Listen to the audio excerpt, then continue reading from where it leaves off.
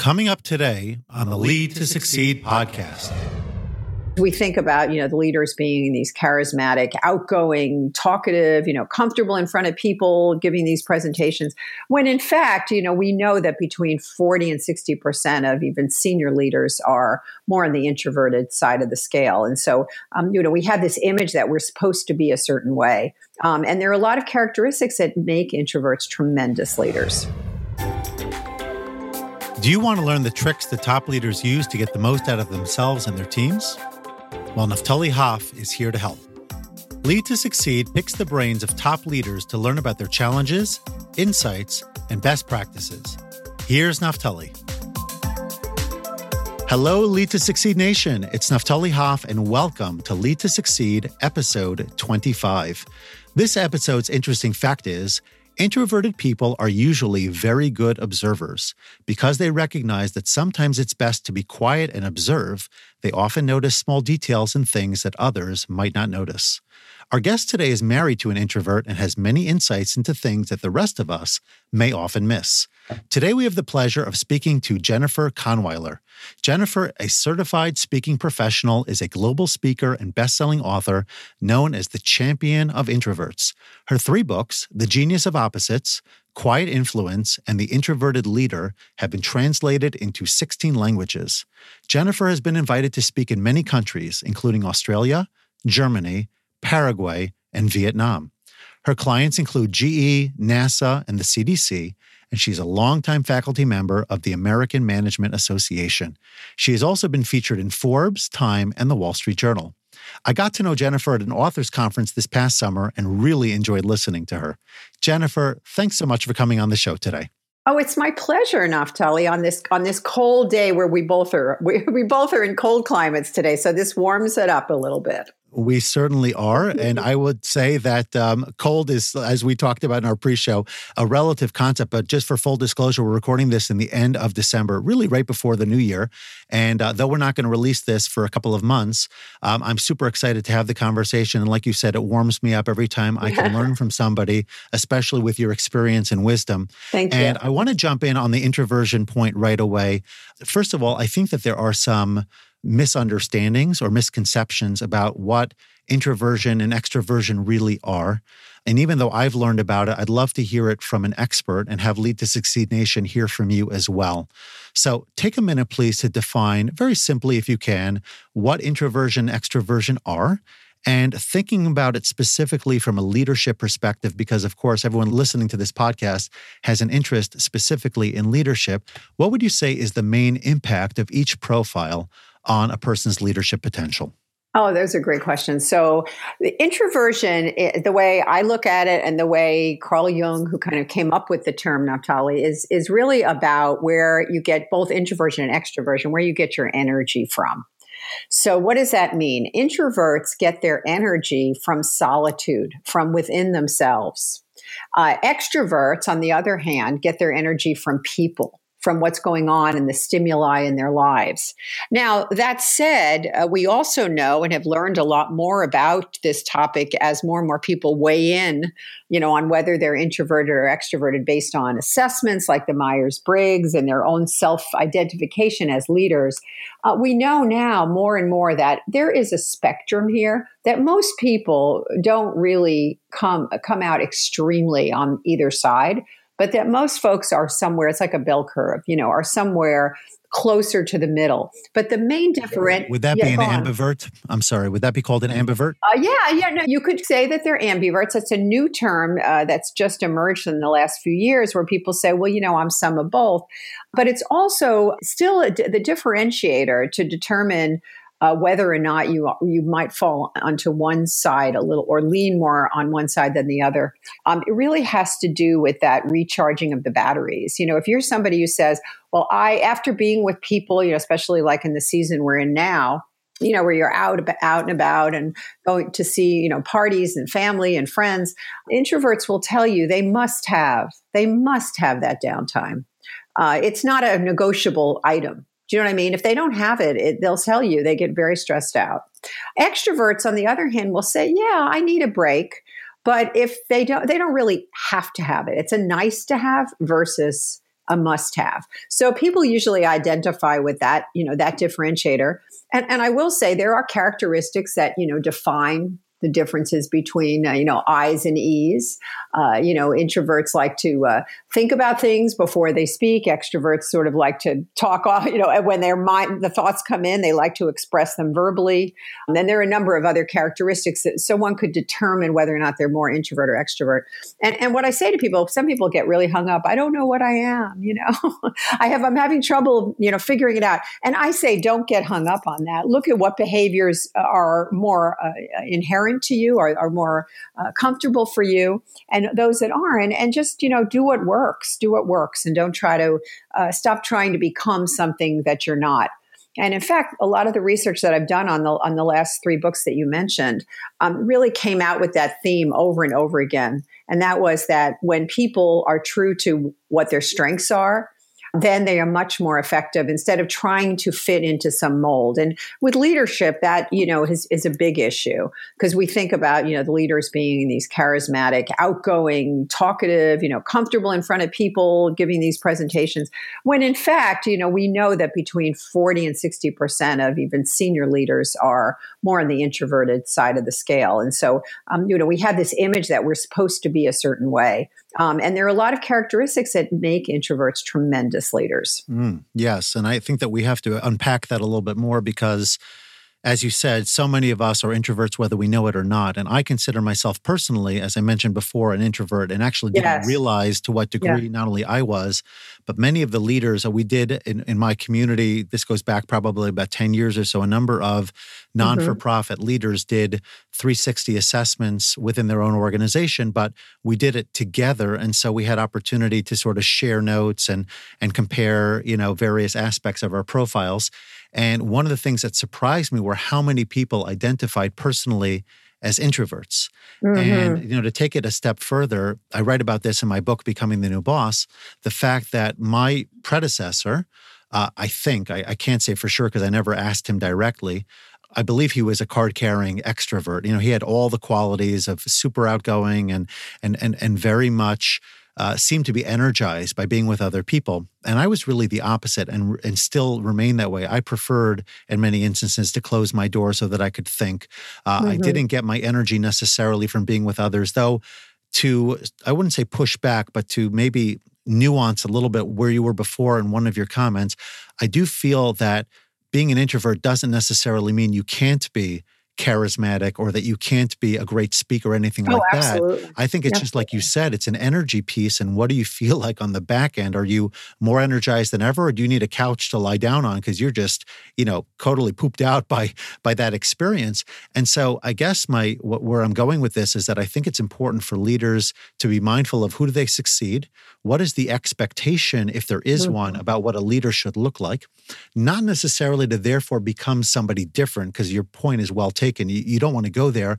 But minimally, I found that I think a leader can do a better job, perhaps, in educating people around them about their own preferences, and that the fact that they are not necessarily so interested in being super social, that doesn't mean that I'm being standoffish. It doesn't mean I don't like you. It doesn't mean that I don't want to hear from you. It just means I'm wired a little bit differently. And without being overly technical with people, if you can drop little hints and notes here or there about your preferences and whatnot, I sense that will ultimately help leaders connect with people better, regardless of their profile, and ultimately be a better leader for them.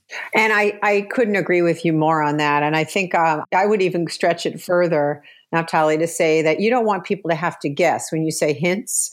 I think what you might also be referencing is that when opportunities come up, right, to discuss these, when you're having your normal one-on-one with your boss, and you're trying to, let's say, educate them, a very extroverted boss, the best way to get the most out of you. What boss doesn't want to get the most out of their employees, right? So, being very specific about that. So it really helps when I have a little time to think through what you're asking me to present at the board meeting. Yeah. Being very direct about that. And of course, depending on how receptive the boss is, I really believe that's the way we're seeing incremental changes now, and hopefully bigger changes in organizations, because it's really been like the elephant in the room. We haven't really talked about this. A lot of it we didn't even know about. Yeah. That, about these personality differences and what how important it is for people to understand both themselves, their own, as well as how to manage and influence their teams. Sure. So, yeah, I think we're on the same page with that. And I'm going to mention a couple of talks real quick before I move on to another question specific to speaking.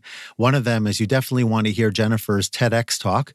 Another talk that I think has value and is worth listening into would be that of Susan Cain, which is, I think, a regular, so to speak, TED talk, also on the topic of introversion versus extroversion. And I think there's great wisdom in both presentations about what the profile is, whether that's relating to how we need to engage kids in school, how do we need to engage our coworkers, leading up, leading down in your workplace, whatever that might look like. Know more about your own style, your own preferences, learn more about the styles and preferences of others, and seek to find ways by which, without really getting yourself out of your own personal comfort zone, that you could be more sensitive to and more mindful of the way other people operate, so that ultimately you could have a better relationship and really be more in sync with people around you.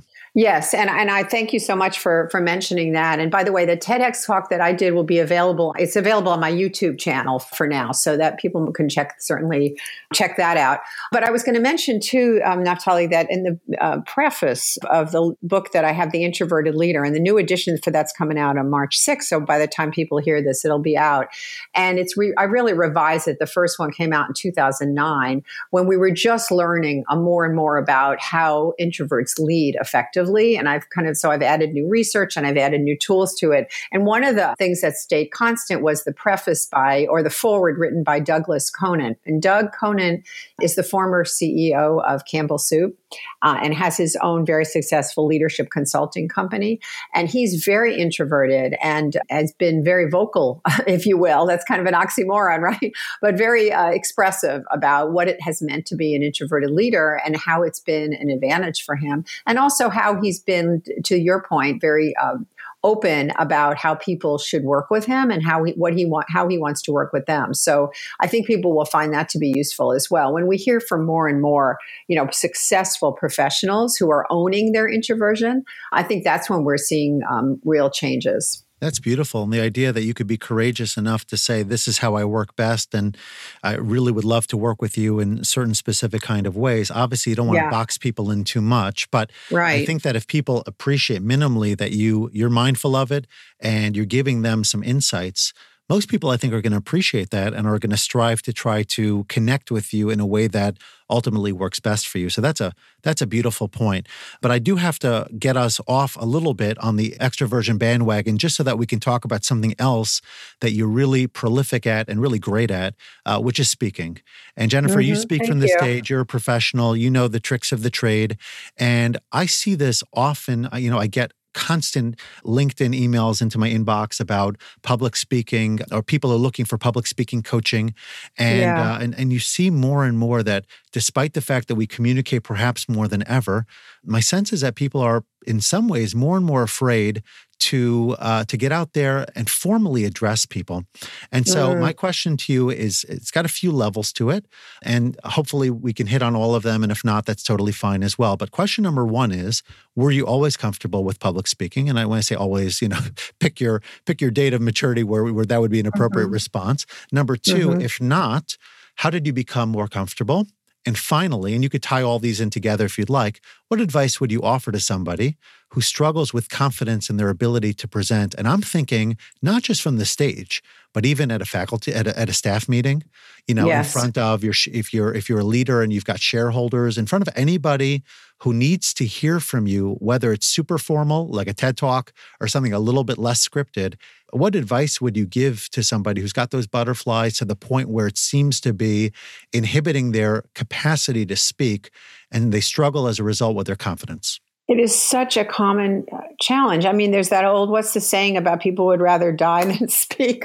And I told, to your question, I'm an extrovert, but that doesn't mean that I was always comfortable with getting up in front of people. In fact, I could talk to you very easily. I get energized by people. But when I was in my early days of presenting, to your point, and that was, you even think back to college, I would, and for years after that, I would be so debilitated, and I have all the symptoms of anxiety that probably a lot of us could relate to, the sweaty palms, the beating heart. I thought I was going to just faint right there on the stage. I remember one time like grabbing a podium when I had to give a little presentation in a class. So yeah, and that didn't go away overnight. And I wish I had a coach back then to give me some, very practical advice, Naftali, that I had to learn through the School of Hard Knocks. But so, what advice would I give to people? I think first of all, we have to look at what the messages are that we're telling ourselves in our heads. Many of us fall prone to what my friend Barbara McAfee calls brain rats. And she sings about this, and it's really this negative self-talk, like everybody's smarter than me. What if they ask a question I can't answer? And I had a coach when I was being coached on this, and I was working in GE a number of years ago, and I had to give a presentation to engineers, and I really didn't feel very confident at all, even though I knew the topic, was in my sweet spot, certainly not in engineering. And this coach, just right before it came up to me, and I'll never forget, he said, "Jennifer, you know this stuff. Just be here, be where your feet are." And, I was so in my head, Naftali, worrying. Can you relate to that? Like, yes. What are they going to think about me, right? The judgment. And that just was pretty much debilitating if I listened to those messages seriously. So that freed me up to then, I can't say it was a perfect talk, but I felt more relaxed and I felt like I could be in the moment more. And that was a huge lesson for me. So I think that was key. And so I think in the moment, in addition to those thoughts that we have that are negative, I think to get out of that is very physical kind of a solution. And that is to breathe slowly in and just hold your breath for just a moment at the top of that breath and then slowly out. Mm-hmm. Slowly in and slowly out. And what that does is, your brain can't be racing when you're focusing on your breath. Mm. We learn that in meditation, which I've been doing the last few years in yoga, is that you can't do both at the same time, which is really terrific because then you not only, get out of that headspace, but you also relax your body, mm-hmm. and your audience will pick up on that too. I love that quote, by the way, from before, the "be where your feet are." Be where your feet are. Yeah. Yeah, stay with me. That's great. In fact, if I thought that people would know what that meant, I would actually make that for sure the title of this conversation, on the podcast. But I think it probably will need. I could try, but I think I'm probably going to need something that people will understand better, intuitively. But that's great advice. Really great advice. That headspace, and also that, challenging those negative thoughts, the breathing, and of course being prepared. But I find most people do prepare the content. And we talked about this, and I think the talk where you were at when we were at the workshop, and that was really about practicing out loud, or is it aloud? I think we forget. If I knew then that it's so important to really, when you get your key points down, to not just be sitting there editing, because writing is different than speaking, isn't it? Oh, absolutely. Right. So practice in the car. I practice my talks in the car. I'm in the shower. And when you speak it sounds, you get it into your head more, and the right phrasing comes out. With the introverted leader, I have a model I put together for all these challenging situations, whether it be networking or public speaking or leading a team, et cetera. I have 7 different situations. And the model is called the 4 Ps. And if it's okay, I'll just kind of talk those through very briefly. Please. Right now. And the 4 Ps, it's an easy to remember process. And the first is to prepare, which, by the way, introverts do very well. Extroverts, you wing it a little bit more, but that's okay. As long as you got it done, even if it's last minute. You got your points that you want to make, whether it be at the staff meeting or whether it be even a conversation with your boss, if that makes you nervous. You prepare. And then the next thing is you're present. And that relates to what I was just saying. Be where your feet are. Be present so that you can pick up on what the audience reaction is. And if you're going too fast or slow, instead of worrying about what you're going to say next or what you missed, or that slide isn't quite working correctly, all the things that we can get hung up in. Stay present. And then the third thing is to practice. And that's what I was referring to. You can't, these people that perform on Broadway, I love Broadway shows and going back to New York and seeing them. And I'm just always so amazed at how easy they make it look. Yeah. And then I think, my second thought is, oh my gosh, how much practice that must have taken to learn those lines and just get that arm to go up in the right way. Well, I'm not suggesting we be Broadway performers. However, I think that's their lesson is a good one. My friend David Greenberg, who's a speech coach, said to me once, rehearsal is the art of experimentation. Rehearsal is the art of experimentation. So you're getting more comfortable. You're saying it in different ways so that when you finally get up there and do your program or your presentation, you've done it already so much that you feel comfortable up there and it's coming out in a much clearer way. Sure. Yeah. And then the fourth thing is pushing. And I kind of took these out of order a little bit. The pushing yourself is to stretch. So if I were to switch it around, I'd say practice is really at the end, but pushing is the fourth P. And pushing is really just stretching yourself each time. So, maybe this time you move out from the podium, or maybe this time you plan a question or two if you haven't been using enough engagement in your talks to your team, or you practice a new story. You take one thing that's going to stretch you so that any more you're going to be freaked out about it, but any less you're going to feel like it's just the same, sure. Right? So you want to find kind of that sweet spot. In yoga, they call it the edge. Yeah. Like, what's the edge? Any further, you don't want to go. So do your push, pick out that one thing. And then I guarantee if you just keep practicing, and I know that we always say, how do you get to Carnegie Hall, right? Or people say, you practice. Yep. So you just keep practicing. And that was my story. I just did a lot of training programs. I did workshops and I really don't feel nervous. And I think the reason is now, I've really worked at it. But not everybody's going to be a professional speaker. But I have seen people do incredible things. So many of my clients and so many of the people in my programs who have perfected or worked on their speaking and really focused on it have used those steps and been very successful. Sure. I actually participated when I lived in Atlanta. We didn't know each other at the time, but yeah. I did participate over in Dunwoody at the at one of the Dale Carnegie training centers. Yeah. Mm-hmm. And I saw some people in the room who were clearly very nervous.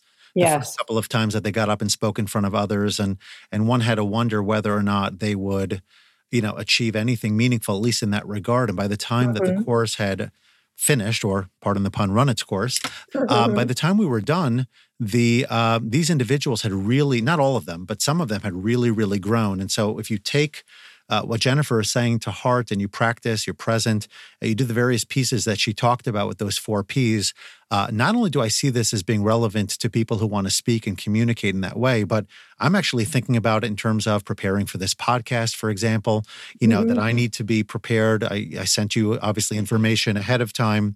There are certain things I've practiced and have gotten better at as I've continued to work at it, but I'm pushing myself and I am stretching and trying to learn new things, as well as being present and trying to not get distracted by anything else, and just really being present with you and having this conversation together, which I think is great for not only running hopefully a great podcast, but also for really any conversation you're going to have. So I'm thinking, for example, in the workplace where you're planning to talk with your boss about something important or somebody else, and maybe that person's a little bit intimidating, or maybe you're just not exactly sure what you're going to say. And I can easily see applying these 4 Ps, to basically everything that you do that involves a little bit of thought and a little bit of practice to ultimately refine it and get the very best out of each and every situation. Yes, absolutely. Cool. Okay. So I want to ask you one final question for this segment. And that is, obviously something like you talked about before, not everybody's going to be a public speaker, and certainly not everybody's going to do so professionally, as part of their core, let's call it professional identity. How did you get started in this? It's not something that typically, ask your average kindergartner and you say, what do you want to be when you grow up? They'll say fireman, they'll say whatever, but they're certainly not going to say in most cases professional speaker. So what brought you there? And were there any lessons that you picked up along the way that you think would be relevant to Lead to Succeed Nation in a broader sense of having a vision, sort of going after your dream and finding the ways by which to get there? Oh, interesting. I think, as I said to you, I've always enjoyed speaking, but I wasn't, there's one thing about speaking and there's another about having the craft of it. So I'm going to fast forward to 10 years ago, Naftali, because my background before that was gathering experiences. experiences, in all different kinds of organizations, from the corporate world. I mentioned GE, working in the U.S. Department of Education. I've worked in education itself at universities. So I gathered up different roles, all within the realm of, like, I would say, coaching, leadership development, HR. That was really my sweet spot. And so I knew what my areas of interest were, and my educational background as well, because I got degrees in counseling and went on to do that in organizational development. So I had my focus there. But as I wanted to broaden my platform, if you will, and take some of that learning and those perspectives, and I've always been a helper. I came up from a counseling background. I've always been a helper. Even when I was a young kid, that was when I would volunteer for things. It would always be to help other children, and that's kind of just in my DNA. But I'm also an entrepreneur and also creative. So I come from a family. My dad was a television and screenwriter. And so it was always very accepted, in your family, you follow kind of the family business or the themes, and it was always accepted and encouraged to do your own thing. And I have other people that didn't have that kind of. I was very fortunate. My parents really encouraged me, and I believe both my parents were feminists, said girls can do anything. From my sister and I, took that to heart. And so, it's those early messages that I think gave me a really good springboard for this direction in my career. So about 15 years ago, I started to write more and, take some of those lessons and write within the professional realm. And I started, like anything else, I read about writing, like you took courses, in speaking. And I started to write columns. I wrote a couple of national columns. I started out a lot smaller than that. And then I decided to write a book. I actually wrote a book with my spouse, Bill, who's a professor at the time, and realized that I could write a book. And then I decided to write a book that was more focused on my interest area. That one had been more about HR. And so I moved into the whole niche, if you will, of introverted leadership, and came upon that idea by focusing in on, where did I think there was a need in the marketplace? Where were there no books to help my clients? I was working with a lot of introverts in technology. So I think just, if I were to sum up some of the lessons and all of that, and that, by the way, opened up a whole career for me, really. And as I worked on my public speaking and my writing. So as you mentioned, I have, now the fourth book coming out on that topic, and have really done a deep dive into the whole idea of harnessing the power of introverts within our organizations. So congratulations on that new book. Well, That's fantastic. Thank you. Yeah. Awesome. Well, it's fun to redo it. And I thought I was just going to do a revision, but I actually rewrote a lot of it.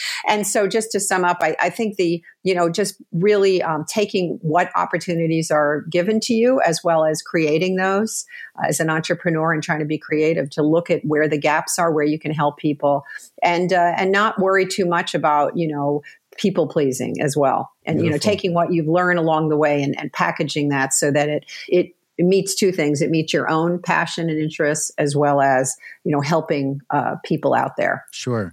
And what resonated with me, you shared a lot, which was all great. But one thing in particular towards the end there, the idea of creating your own opportunity, not just working within the strictures, if you will, or the framework that exists in the marketplace, but identifying new opportunities and then creating those opportunities for yourself, whether that's through new learning or through new connections or a variety of things. There's, I think, more opportunity than ever for people to do something different, to sort of hack the system and find new ways forward. And it doesn't matter. What you're sharing with us also is that, you didn't do this in the first 5 years of your career. You did this while you were very well established already and had a lot of experience. And so it's never too late is what I would think. I transitioned out of formal education a few years back, and I moved into a different space, even though I consider coaching to be an extension in many ways, serving and teaching and all of this. The reality is, on the back end of all the work, whether that's the marketing, the technological, I wasn't on social media really at all. I had no website. I had no presence, at least on the coaching space. I had to go through training. I pursued a doctorate, et cetera, et cetera. All of those things were new for me. And all was because I decided that I wanted to make my contribution in a different kind of way. And I wasn't going to allow, my past, let's call it limitations or lack of experience, prevent me from doing something and doing it well moving forward. And so I think we can get a lot of encouragement about your journey and your story, Jennifer. And I think that that's really a great way to end this segment and transition us now into our rapid fire. Okay, wonderful. Thank you for synthesizing those lessons. As an introvert, you did a great job on that. Thank you. I appreciate it. And I'll give you my mother's number when we're done. Okay, thanks. The best thing, and I can probably confirm on this since I spent 3 years there myself, the best thing about living in Georgia. Oh, that's my question. The best thing about living in Georgia? Question or prompt. Go ahead. Okay, sure. The people. Elaborate if you don't mind, because I think I know what you're saying. Nice people, friendly people. Welcoming and diverse. Nice. I love the diverse climate, particularly where I am here in Atlanta. Fantastic. Exercise morning or evening? Morning. Morning. Okay. I've been doing that too, and I find great results from that. Other than your own, a book that you've most often gifted? Other than my own, I would say I'm going to put a plug in for my most recent gift, which is a photography book written by not written by, but photographs taken by my sister, Carrie Boretz. It's called Street, and it's phenomenal. It's photographs from her career, her earlier years as a street photographer in New York City, and it captures New York in the 70s and 80s. It's a different New York, and Carrie's a photojournalist. Carrie Boretz, Boretz. Cool, nice. And the best stage you've ever spoken from? The best stage. Oh, wow. I would say the best stage was the American Library Association National Conference. It was the largest audience I ever had. I think there were like 3,000 people. Nice. But it wasn't that as much as the reception. The people who are librarians read, and they're mostly introverts, so they were very engaged, and we just had a great time. Cool. So that's one of my best memories. Awesome. So Jennifer, tell us how we can, how Lead to Succeed Nation can get in touch with you, learn more about your work, and hopefully be inspired by your wisdom. Well, thank you so much. I'm telling you, my best way to get in touch with me is you can find me everywhere, basically. No, you can find me, just Google Jennifer Kahnweiler. Go to my website. That's probably the best place to start. That's KAHNWEILER. And you'll find a lot of free articles on there. You can sign up for my blog or newsletter, which I put out regularly, not too often, so you're spammed or anything like that. But you'll get notices of when the new book has come out. And by the way, you guys will probably already have that. So you get free sample chapters on there. Also, I'm on Twitter and Facebook, same spelling of my name. You just look for that, as well as LinkedIn. So, and I love to talk with people online too. So social media is a great way to communicate, particularly with my introverted peeps who enjoy that as very much. So Absolutely. Thank you for asking me to share that. My pleasure. And even though we've only gotten to know each other relatively recently, I would say that Jennifer is a tremendous resource on many levels and certainly worth learning more about and visiting all of her resources. So I encourage you strongly to get to jenniferkahnweiler.com. I assume it's .com. I'm not sure if you said that or not. Yes, it is. Yes, it is. Thank you for checking. And go check out all those resources. Jennifer, I don't want to be greedy, but I feel important to ask this of you. I really ask it of all of my guests. For one final life lesson, please, anything you want to impart before we go today? Oh, wow. I think the thing that when I look back on my career, Naftali, I would say enjoy it, enjoy your life, and don't worry so much. That would be the thing. Particularly as a working mom, I always would be very worried all the time, and it probably was wasted energy. So try not to worry. I know it's easier said than done, but enjoy each day. That's what I'm trying to do now. Thought. Thank you. So thank you. Thank you. Yeah. And I will try to remember my own advice as well.